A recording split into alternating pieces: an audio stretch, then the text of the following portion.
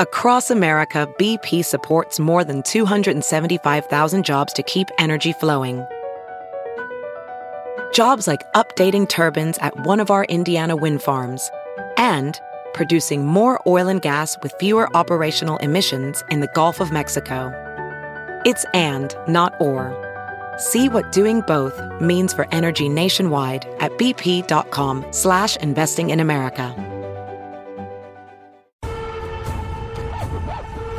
Welcome to Actionable Intelligence. I'm Eric Greitens. We have a big show for you tonight that we are very excited about. As you know, this is the show that respects your intelligence. We honor you as a citizen, and we work every day to bring you the stories that the mainstream media so often ignores, along with the perspectives that big tech and others so often seek to silence. Well, it has already been a big news week. There's a lot happening as the Biden administration gets off the ground and everyone is preparing for the Trump impeachment trial. Well, today, President Trump and his team offered a 14-page response to the accusations against him. Here to break that down for us is the news editor at justthenews.com, Joe Weber. Joe, thanks so much for joining us tonight. Hey, thanks for having me. Absolutely. So, yeah. No, we know this is one of the big stories at justthenews.com. It's about the Trump team's response, which we have available for everybody online. But please break it down for us, Joe. What's inside of that 14-page response? Well, it's a pretty lean response, 14 pages compared to the Democrats' brief, which is about 70. Basically says that it's unconstitutional to do that. He's no longer president. So the Constitution doesn't allow for him to be tried or impeached, tried in a Senate trial. It's just that simple. Goes on to say that what he said in that rally before this January 6th siege at the U.S. Capitol building didn't, and they actually include an audio in their submission to the court. You hear him says you can go down there and fight like hell, but he didn't directly say, I want you to go down to the Capitol and bust in there and try to stop this certification of the votes, of the state electoral college votes. It's very awesome. And Joe, break down for us also, if you would, please. We understand that President Trump is starting to pull together his legal team. Do we understand that this was actually put out by some of the head folks on the Trump legal team, which is expected to offer his defense at the impeachment? Yes, that's true. He's hired two new lawyers, and one of them is an expert. He's done a lot of immigration law, a lot of trial law. On the federal level, represented victims of terrorism. Another Pennsylvania district attorney who's very fluent in this too. So he's got a solid team. Contrary to what people have said about other lawyers on his team jumping ship, these guys have been here for a while. They were already working on this. So that is really sort of not a complete accurate truth that you're hearing in some other media gathering organizations. Yeah. Excellent. And Joe, also some big news. Amazon has been in the news a lot recently, particularly for its decision to basically de-platform Parler, to essentially take away Parler's ability to operate. Amazon was getting a lot of heat for that. And we understand now that Jeff Bezos is stepping down as CEO of Amazon. What do we know? Yeah, nobody really saw this coming. Amazon announced this late-breaking news this afternoon, late afternoon, early evening, that he was going to step down at some point in time this year and become a chairman. Now, widespread speculation as to what that means. There's been some speculation that, he's interested in buying a TV news network, maybe CNN. Maybe he wants to run for president. Wouldn't that be something? Trump versus Bezos in 2024, 26?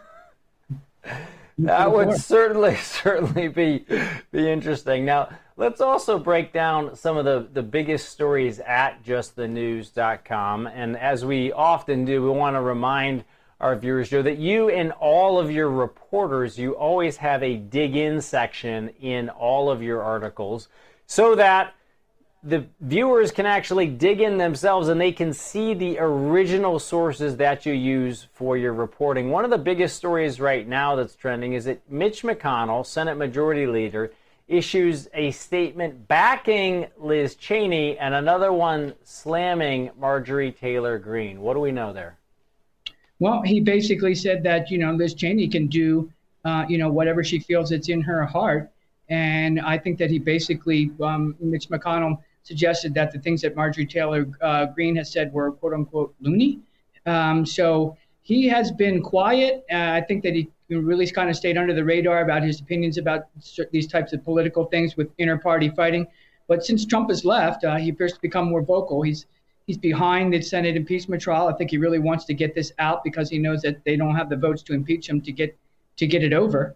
But it's interesting that people are sticking their fingers in the political wind here and trying to figure out, is this going to be the party of Trump or won't it? And, what is their position on that? You take a look at, Rob Portman, who kind of, very good senator out of Ohio who recently announced his retirement, But, recently he's come out and says he was one of the 10 people that went to the White House to see Biden just yesterday among that group that's going to propose an alternative bill.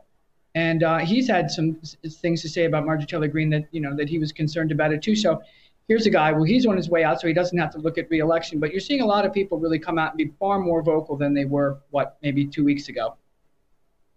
Yeah, and Joe, I want to turn now to the number one story trending right now at justthenews.com. Is entitled Bait and Switch, that Joe Biden went down to Georgia. He promised voters $2,000 in COVID relief.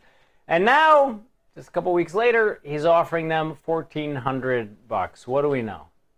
Yeah, you know how it is on the campaign trail. In the last couple of weeks, I guess you promised the world, right? And then you got to deliver on it. But $2,000 was a stretch to begin with. I know that, everybody's eyes went wide open when they saw that number. And, everybody in Washington essentially saying, oh, man, you're really going to have a hard time making that promise come true. That's just extraordinary amount of money, a lot of money. I mean, there's a lot of people in this country who are hurting, but it's just really difficult to conceptualize how he thought that Senate Republicans would go for that when they were basically at about 1,000 when they were negotiating with Nancy Pelosi before President Trump left office. So that's going to be a hard sell to be number two story trending right now at justthenews.com actually has to do with the throwback from the Obama era. We've seen a lot of Joe Biden's appointees have come out from his time when he was vice president under President Obama, including, it sounds like they're looking at Rahm Emanuel,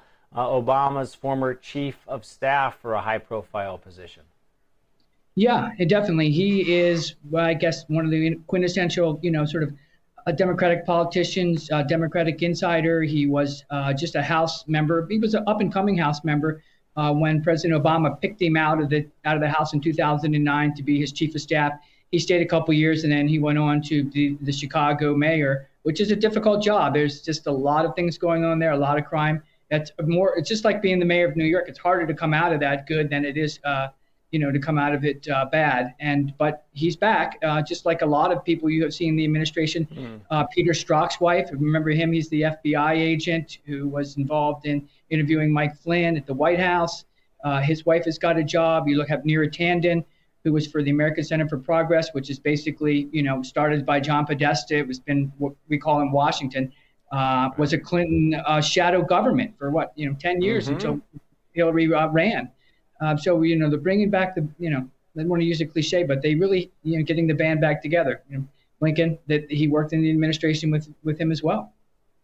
Yeah, and Joe, we've got a lot of law enforcement supporters among our viewers, a lot of law enforcement families.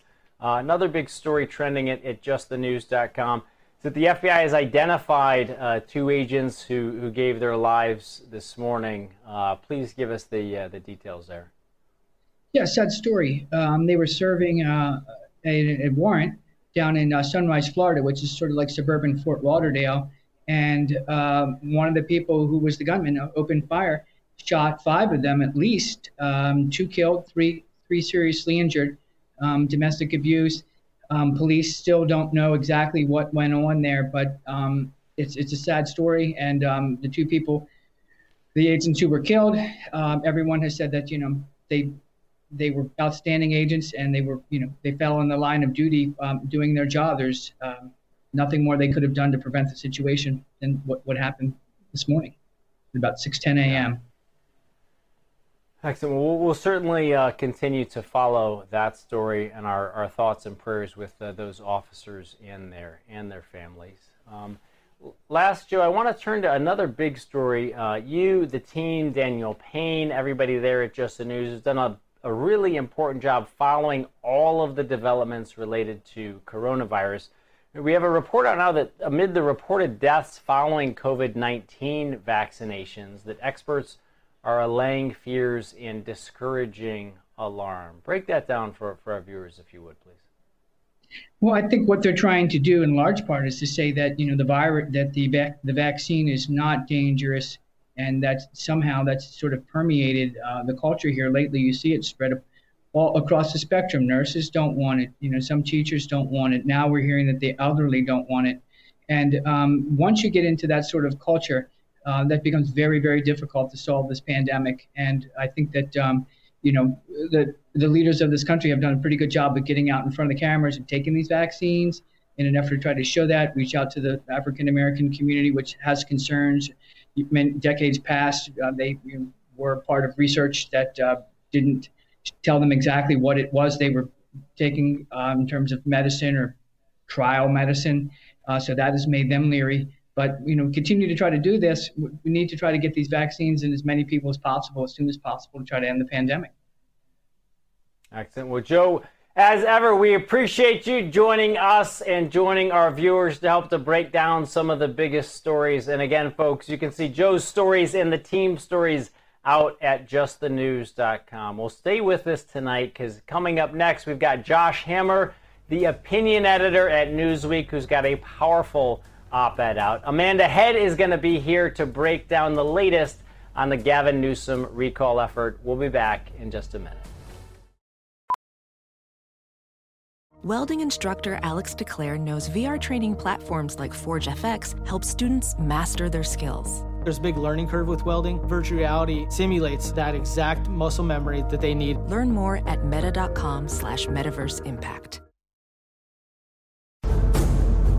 This is the show that respects your intelligence, and we work every day to bring you the perspectives and the insights that sometimes big tech seeks to silence. Well, we're joined now by Josh Hammer. He's the Newsweek opinion editor. He is a syndicated columnist.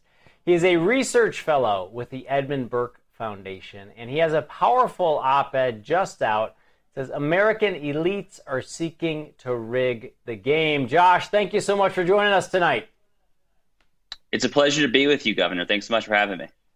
Absolutely. Josh, one of the things that you say in the op-ed, you start right off, you say that the American ruling class has flexed its muscles like never before. Let's talk a little bit about that. From your perspective, who are the American ruling class, and how are they flexing their muscles? So, the term ruling class is something I borrowed from Angelo Codavia, actually, he was born in Italy. He was a longtime professor at Boston University, affiliated with the Claremont Institute. Angelo has written for years, possibly decades, about how America has become increasingly divided, not necessarily even between left and right, not necessarily between, geography even.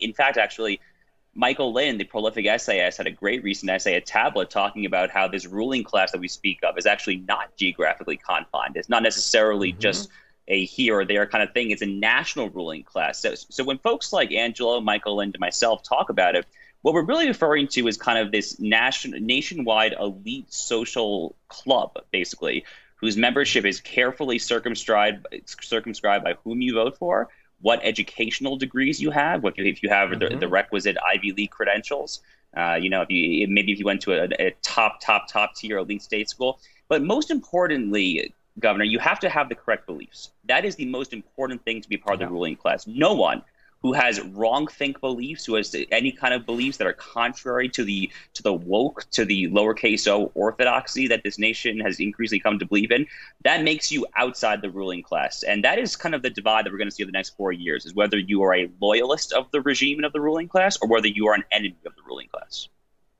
Yeah, and Josh, one of the things that you mentioned that a lot of our viewers comment on so often is that when they look at politics, they often don't see it any longer even as a conflict between Democrats and Republicans. so much as they often feel like it is a conflict between the establishment, the swamp, some will say, between elites and the American people. In the op-ed, one of the things that you talk about is how big tech has kind of moved in, and you talked about how they came in to kneecap Parler. Break that down for our viewers, if you would. So, it's funny. I mean, look, I believe in capitalism, okay? I believe in the free market system. I always have. I'm sure your listeners do as well. The problem is that what we have in America in the year 2021 is not kind of an idealistic, laissez-faire capitalist system like you read in an economics textbook. The system increasingly actually is very similar to what Deng Xiaoping, who replaced Mao Zedong as kind of the de facto head of the Chinese Communist Party in the 1980s, what he kind of referred to as capitalism with Chinese characteristics. And what I mean by that is that you have this huge, bulky, massive, ideologically monolithic regime that takes these quote-unquote private sector companies and effectively uses them as pawns. It uses them as appendages to accomplish what the actual government is not able to accomplish. Now, every country is a little different, but in America, what that usually means is that the government cannot accomplish it because we have this thing called the Constitution and the Bill of Rights. So here, what big tech is, okay, and big tech is increasingly a one-party industry. It is a Democratic Party donating industry. Back in the 90s when tech was first starting, they had some more Republican donors. Now that is no longer the case. Zuckerberg, Dorsey, all these people are all Democratic Party shills. And what you have is the government effectively sicking big tech onto the citizenry to accomplish what it cannot do directly. Because the government, because of the First Amendment, cannot directly censor you. But at least big tech thinks that because of Section 230, which of course has been in the news so much over the past couple of years, it thinks that it can kind of take these quote-unquote private companies to accomplish quote-unquote privately what it cannot do directly. So that's really what we're seeing here is the ruling class inside and outside the government. They are acting in unison as one gigantic blob, if you will. And the target, of course, are folks like me and you, Governor, folks like us who just want to live our normal lives. We want to go to church, synagogue. We want to just live our normal lives without being forced to bow at the altar of wokeness. Right. And Josh, you also talk in the op-ed, I think very powerfully about the election and how people's contentions about the election, whether there was fraud, how the election was conducted. And you talk about the difference between the way that claims made by the Democrats in 2016 were treated compared to claims that were made by conservatives in 2020. If you would break that down as well. Sure. So, the double standard here is just off the charts. And it's kind of this double standard that we increasingly see in basically every facet of life that kind of got me to write this op-ed in the first place. But as far as election results in particular are concerned, every single time a Republican has won the White House since the year 2000, and what that, meaning George W. Bush in 2000, 2004, and of course Donald Trump in 2016, all three of those times, some motley crew of Democratic congressmen and senators rose to the floor to object to at least a portion of the results. Barbara Boxer, the former senator from California, famously did this in 2004 with respect to George W. Bush winning Ohio, which was the decisive state that year. And, back at that time, those objections were all kind of shot down, but no one really thought twice about it. They thought they were just kind of exercising what is clearly a tool afforded to them under our Constitution. Of course, when Republicans do it in an election unlike any other, where mail-in balloting has proliferated, where it's the highest turnout ever, where all these states are changing their election law midstream. The Pennsylvania Supreme Court is engaging in transparently lawless behavior, and the U.S. Supreme Court is willfully turning a blind eye to it. Amidst all of this once-a-lifetime nonsense, some Republicans have the gall to go up and raise similar concerns that their Democratic predecessors have. And now they're insurrectionists, seditionists, they're enemies of the regime. They should be expelled, punished. This is banana republic stuff, Governor. I mean, this is just increasingly clear that our side just does not play by the same rules. We are held to a totally different standard in every phase of life. Yeah, and I think, a number of our viewers have pointed out that, and you make mention of the Russia collusion hoax in your op-ed, which went on for years and months after the election. You actually had Speaker of the House Nancy Pelosi saying that the 2016 election was hijacked months afterwards, and all based on what we now know to be a completely false narrative regarding that Russia collusion hoax. Let's turn for a minute, Josh, and talk about one of the things we've been talking about with our viewers a lot is also what's been happening in the stock market. Break down your analysis of what's been happening with the folks who are on Reddit, with GameStop, with silver, etc. So it seems like yet another manifestation of this same phenomenon that we were just discussing, right? Where, half of society plays by one set of rules, the other half plays by an entirely different set of rules. And, look, I'm not an investor by background, but I follow the markets. I have a personal account that I trade in every so often. I was an economics major way back in the day at our mutual alma mater, Duke. And, I generally consider myself somewhat financial literate. So I know that right. Short selling is not necessarily the bane of all evil. I mean, it's not the end of the world for hedge funds to do what the name of their entire industry implies, hedge their bets. Mm-hmm. The problem is that when the brokerages come in, when Robinhood comes in the following day after this tremendous GameStop spike, and if you read the reports carefully, and I was following on Twitter very carefully that day, there are blue check financial industry reporters who are reporting that Robinhood clients actually had their GameStop shares forcibly sold. They did not execute those sell trades. They were forcibly sold in some incredibly paternalistic attempt, apparently, to manipulate markets. And, look, the more cynical among us might say, what's actually going on here? Janet Yellen, the new Treasury Secretary back during the Trump administration, if I'm not mistaken, she was collecting multi-$100,000 speaking fees for Citadel, which is a massive investment fund closely tied to Robinhood, what they did as a brokerage. Senator Hawley from your state, Missouri, had a wonderful piece at First Things Magazine yesterday, basically just saying that the system loses its integrity. Rightly or wrongly, the participants in it don't feel like they are given a shot. And we're talking about the financial system, the integrity of the financial system, which is something that obviously has taken a beating as far as reputation in the past with the 2008 bailouts and all of that.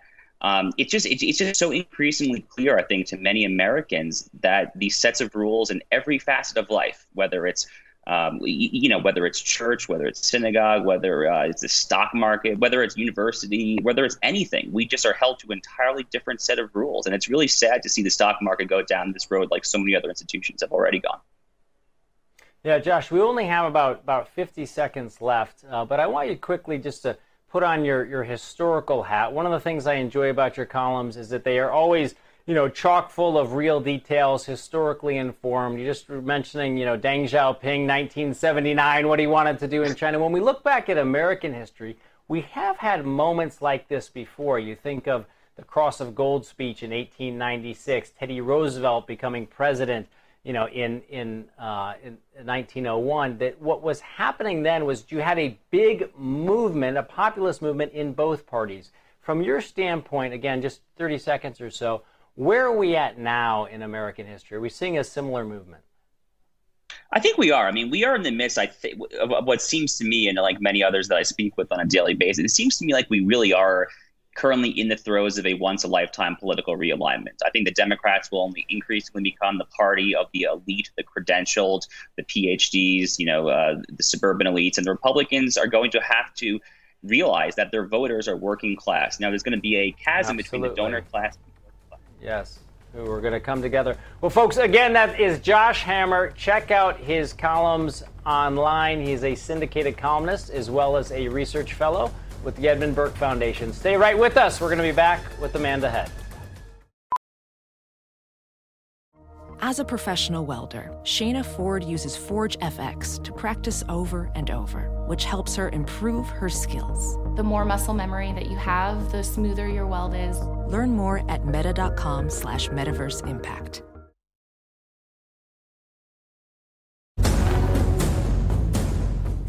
Well, welcome back to Actionable Intelligence. I'm Eric Greitens. Well, as promised, we're now bringing in Amanda Head from California. She is a Real America's Voice contributor. You've seen her many times on this show. Amanda, thank you so much for joining us tonight. Hi, Eric. Thank you so much for having me. I know it's interesting not being either in studio with you or from our DC bureau. Yeah, but hey, Most importantly, though, we've got you out in California, and there's big news happening out in California. Most importantly, a really strong recall effort to ask Gavin Newsom to be recalled as the governor of California. What's the latest? Indeed, yes. We've been very busy over here in California. This past weekend, they passed the 1.3 million signature mark of the 1.5 million required. I am hearing from the effort that they are actually aiming for 1.8 million because they want to get a little past that threshold to pad in room for signatures that the state of California will likely deal as illegitimate or illegal or invalid. So they're trying to build in that buffer. Our Secretary of State, who was just sworn in actually on Friday, Shirley Weber, she was the successor to Alex Padilla. But Alex Padilla, in conjunction with Weber, deemed that 84% of the signatures they've collected thus far are valid. So you can see why they want to have that little pillow of insulation so that they can build up to the number required. Now, what happens once they secure all of those signatures required, the measure will go on the ballot this fall, and that's when everybody can throw their hat in the ring. There are a couple folks, the mayor of San Diego as well as John Cox, who ran for governor in 2018, unfortunately lost to Gavin Newsom by about 24 points, but he's throwing his hat in the ring as well. Also, a new strange tidbit of information. Conservative commentator Mike Cernovich is considering throwing his hat in the ring too. So it's kind of a free-for-all here. Maybe I'll run for governor. Well, we'd love to see that at Real America's Voice. But Amanda, break down, if you would, for our viewers outside of California, how the recall effort works in California. So is there first an election to actually recall Gavin Newsom, and then there'd be an election to have his or her successor in place? So the signatures required is actually what serves as the decision to recall. So on the ballot in November is when people will have the choice of whether they want to keep Gavin Newsom. Here's hoping that people in California make the right decision this time around. This, by the way, Eric, is our third time at recalling a governor in as many decades, actually fewer decades. So it seems that Californians are not great at making initial decisions, and they go back. They have a lot of buyer's remorse here in California.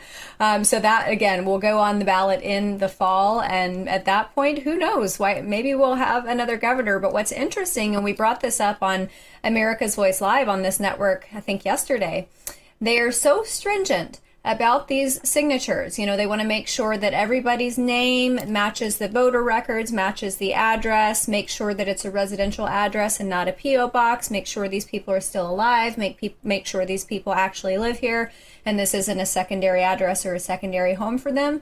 Why couldn't we do that in all 50 states for elections?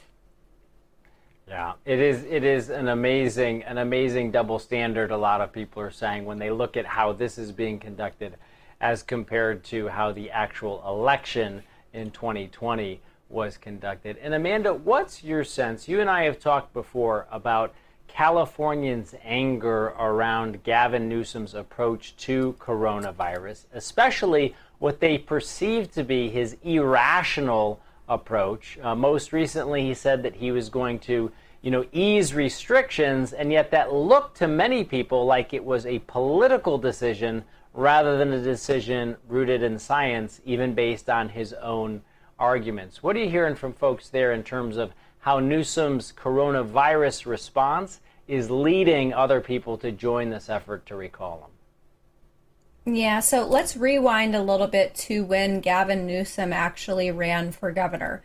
A lot of us who did not support him, we cautioned our fellow Californians that San Francisco would serve as a microcosm. You know, our founding fathers set up our states as laboratories of democracy. You would think that cities where mayors run for governorship, that would serve as a laboratory of democracy. So we tried to warn people. We said, look at San Francisco as a city. Look at the crime, look at the homelessness, and see if you want that propagated throughout California. So after Gavin Newsom was elected a lot of people kind of felt like, okay, maybe we made the wrong decision. We should have thought about this before the election. So the recall Gavin Newsom effort actually started before coronavirus. You know, obviously it didn't have near as much momentum behind it, but then COVID happened. And the interesting thing is that, you know, California has had the harshest strict downs this entire time.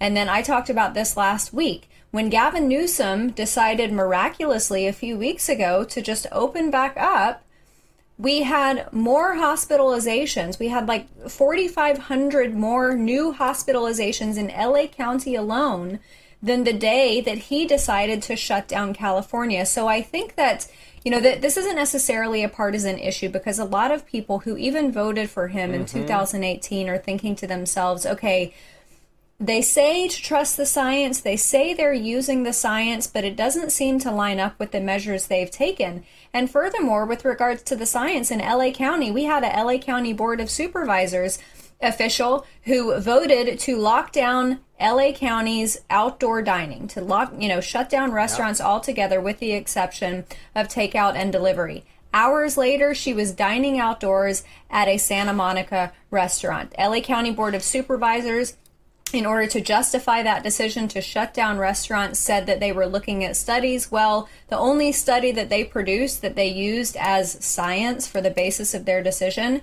was a study that talked about COVID cases in restaurants indoors. It didn't even take into account any type of transmission rate in outdoor dining. So for a lot of people, even on the left side of the aisle, they look at this, especially small business owners, people whose small business barely made it through the first harshest lockdown. You know, they purchased the plexiglass, the PPE, the outdoor heaters, the outdoor tables and chairs. They spent money they didn't have to try to keep their business alive and to keep their employees employed and in work. And then they got shut down again last fall. And that was the nail in the coffin for a lot of these people. And people are angry, Eric. I'm not going to lie. I mean, this looks like it's something that's political, but there is a lot of emotion driven behind this. And it's not any type of superficial, unfounded emotion. It is people whose lives have been shut down. A lot of them are immigrants. A lot of these people came to America, whether legal or illegal, doesn't matter within the scope of this conversation, but they came here to achieve their American dream. They opened a restaurant, they opened a corner market, they opened a little grocery store, or a gas station or something. And these are people who came here and their American dream is becoming an American nightmare. And I just feel for these people because their lives have been destroyed with all of these seemingly irrational decisions that Gavin Newsom and folks like Mayor Eric Garcetti here in LA have made.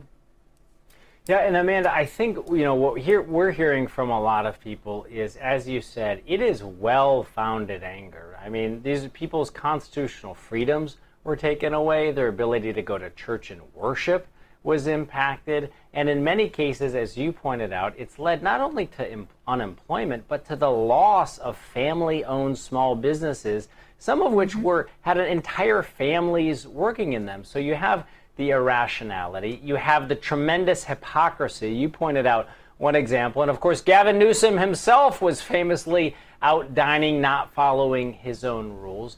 And then the other thing that I think is really gotten a lot of people's attention is that when you compare California's extraordinarily strict lockdowns to a state like Florida, and Florida has an elderly population, has been open and has better results than California. So a lot of people are just saying this absolutely doesn't make any sense. And at the end of the day, you're hurting a lot of people. It's obviously still early days. It sounds like they've made a lot of progress in collecting signatures. You're in touch with a lot of folks on the ground in California. What's your assessment at this point of how likely this recall effort is going to be successful to actually recall Governor Newsom?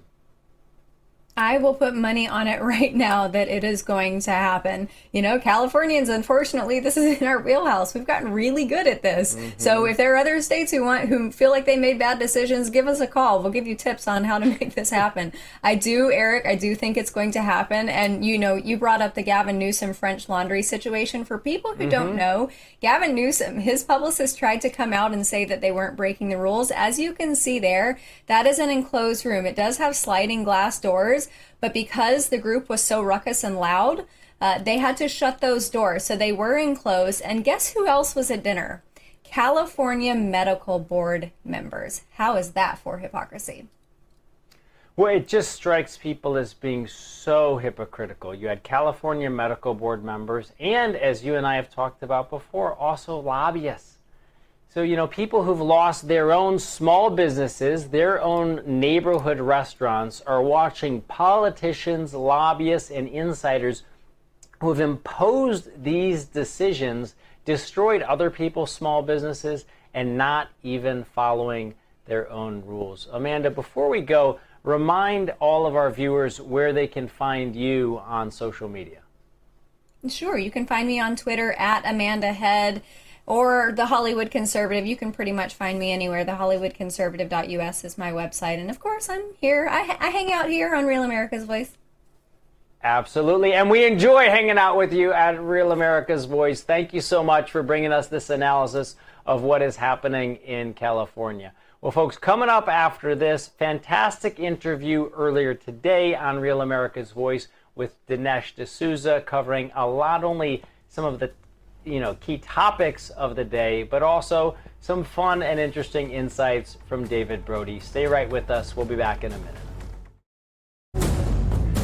Well, welcome back to Actionable Intelligence. I'm Eric Greitens. This is the show that respects your intelligence, and we work to bring you the stories and the perspectives that big tech so often seeks to silence. Well, earlier today, David Brody on the water cooler. You've seen him before on this show. He's always insightful, always a lot of fun. He sat down with Dinesh D'Souza. Fantastic interview. Take a listen.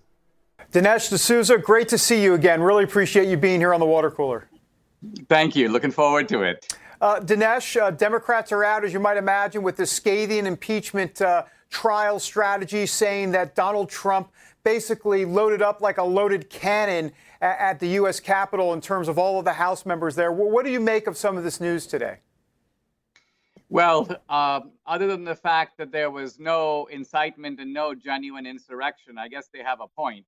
The thing about incitement, I was just reading actually Julius Caesar, where Mark Antony does incitement. He incites the crowd to sort of seditious action, but he plans it. That's the first step. The second thing is there's incitement language in his speech, the famous Mark Antony oration. And third, after the crowd goes wild, he celebrates. He goes, yeah, look at them. They're doing their mischief. So with Trump, you have none of these elements. No planning.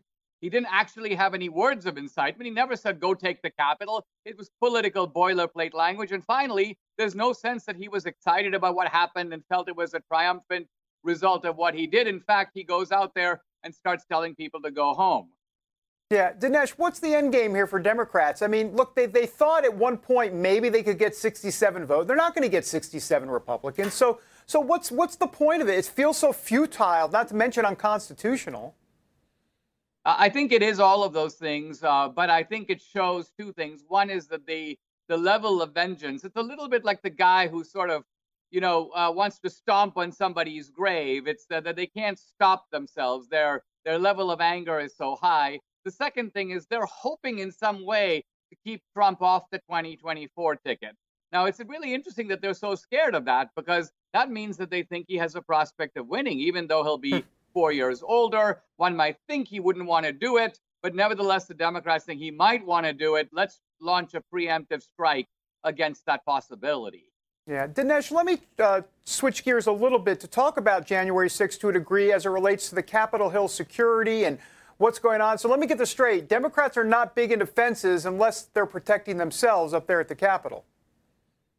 Well, this is so telling, isn't it? I mean, the images on the one hand of them suspending the border wall around the country's border. Meanwhile, massive walls and fences and armed security going up around the Capitol and all over D.C. So what does that tell you? First, that the political class is more interested in protecting themselves than they are in protecting the American people.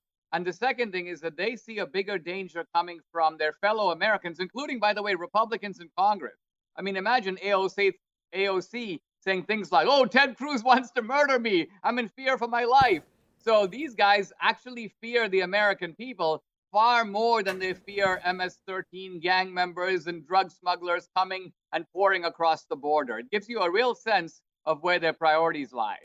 Dinesh, speaking about the border, Joe Biden is set to introduce immigration executive orders. Here we go again. The pen is hot and heavy, if you will. And that's going to happen again. Already he stopped construction at the border wall. We understand he's going to, in essence, review, whatever that means, review the Remain in Mexico policy that the Trump administration put in place. What do you make of what Joe Biden is doing on the immigration front? Well, I think it's part of a scheme by Democrats on all fronts to try to ensure that they don't really have to contest another election. The Democrats don't really care about the immigrants themselves. A very good test of this is, let's just do a thought experiment and imagine that 90% of the new coming immigrants would automatically vote Republican. They would put the wall up so quickly that you wouldn't even be able to blink. And it would be a giant wall, bigger than the one in Washington, D.C. So their interest in the immigrants is as potential dependents, potential unemployed, potential people that can be recruited into their kind of victimology camp. So this is one way to go about it. And I think that explains their fanaticism on this issue.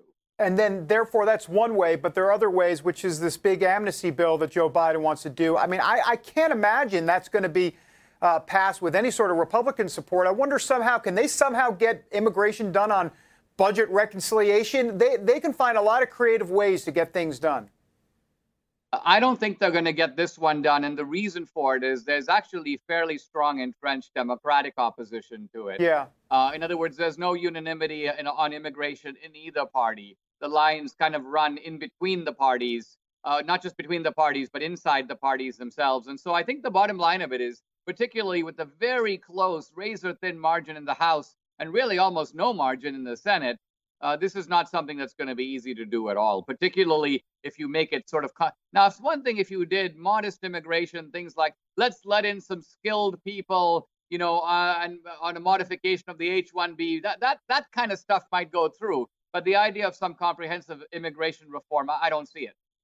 Dinesh, I want to turn to the Republican Party, the future of the Republican Party. Kevin McCarthy is in an interesting position, especially with Marjorie Taylor Greene. On one hand, you've got Liz Cheney on the other, and Senator Mitch McConnell now, in essence, coming out in support of Liz Cheney and taking the unprecedented step of criticizing a House member, putting McCarthy in a tough spot with his criticisms, calling Marjorie Taylor Greene's comments a cancer on the Republican Party. What do you make of what's happening with Marjorie Taylor Greene here?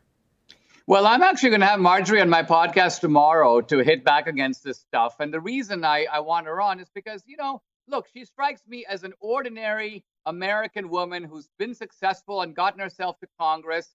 And look, she has no more extreme views on the right than all kinds of people on the left. Look at Maxine Waters. Look at people all over the place in the Democratic Party. They say crazy stuff and they're not held accountable to it. No one goes to Chuck Schumer and Pelosi and goes, repudiate this person, repudiate that person. It's only on the Republican side that we have this kind of mania for repudiating people and somehow does as if to say the Republican Party is some pure type of gin that has to be kept uncontaminated by any kind of baser element.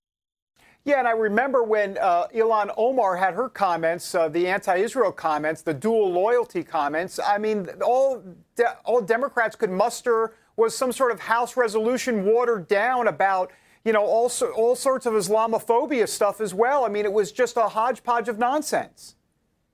Exactly. So this is where the media comes in. They don't hound the Democrats, but they hound the Republicans. What do you think about Marjorie Taylor's view on space lasers that she talked about 10 years ago? What do you think she's, And so what happens is a guy like McConnell and a guy like McCarthy feels, well, I've got to weigh in on this. No, you actually don't.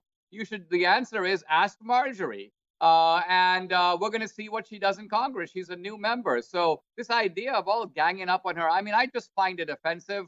And so I'm going to give her a podium on the podcast to say her piece and hit back at some of these guys, because I think this is a piling on that I'm not really very happy with. As we wrap up here, Dinesh, where's the backbone of the Republican Party today from a traditional standpoint? I mean, you've seen that you have a divergent Republican Party here, and they've got to figure this thing out. Yeah, the Republican Party needs to realize that, look, it needs the Trump MAGA Republicans And just as the Trumpsters need the Republican Party, I mean, in my view, you actually need both. And even though there are lots of temperamental and stylistic differences, Trump sort of exacerbated that temperamental divide. Bottom line of it is that in values, the two camps are very close. They both believe in the same type of foreign policy. They by and large believe in free markets and capitalism. They believe in law and order and traditional values. So there's absolutely no reason that these divisions can't be healed, but they have to be healed on a fair and mutual a basis of mutual respect. Dinesh D'Souza, always great to catch up with you. Tell people where they can check out your podcast. It's making waves across the country.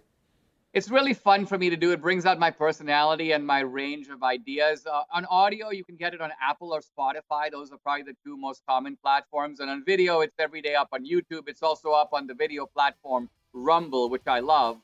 So if you want to watch it, go to Rumble or YouTube. And if you want to listen to it, Apple and Spotify are two good places to find it. Dinesh D'Souza, really a real pleasure. Rumble's perfect for you because you like to rumble with some good ideas out there. I appreciate it. Thank you very much. All right, Dinesh D'Souza. Well, that was Dinesh D'Souza on the water cooler with David Brody. He's always incredibly thoughtful. And there with a powerful comparison to Mark Antony's famous speech, A Lesson from History, which highlights the weakness of the Democrats' case against Donald Trump. Now, D'Souza also addressed how the Democrats have stopped construction of the border wall with Mexico, yet put up fences and barbed wire in your capital, all meant to keep American citizens away from Joe Biden's inauguration. Well, right after Actionable Intelligence, stay with us for Dr. Gina Primetime. She's got an awesome show for you. And then later tonight, you've got the crew. It's Studio 6B. Always a great show there. And before you leave us, check out justthenews.com. There you can read the story of President Trump's response to Speaker Pelosi's charge of incitement. And as they do with all of their stories, you can read the original document, which is entitled The Answer of President Donald John Trump, 45th President of the United States, to Article 1, Incitement of Insurrection.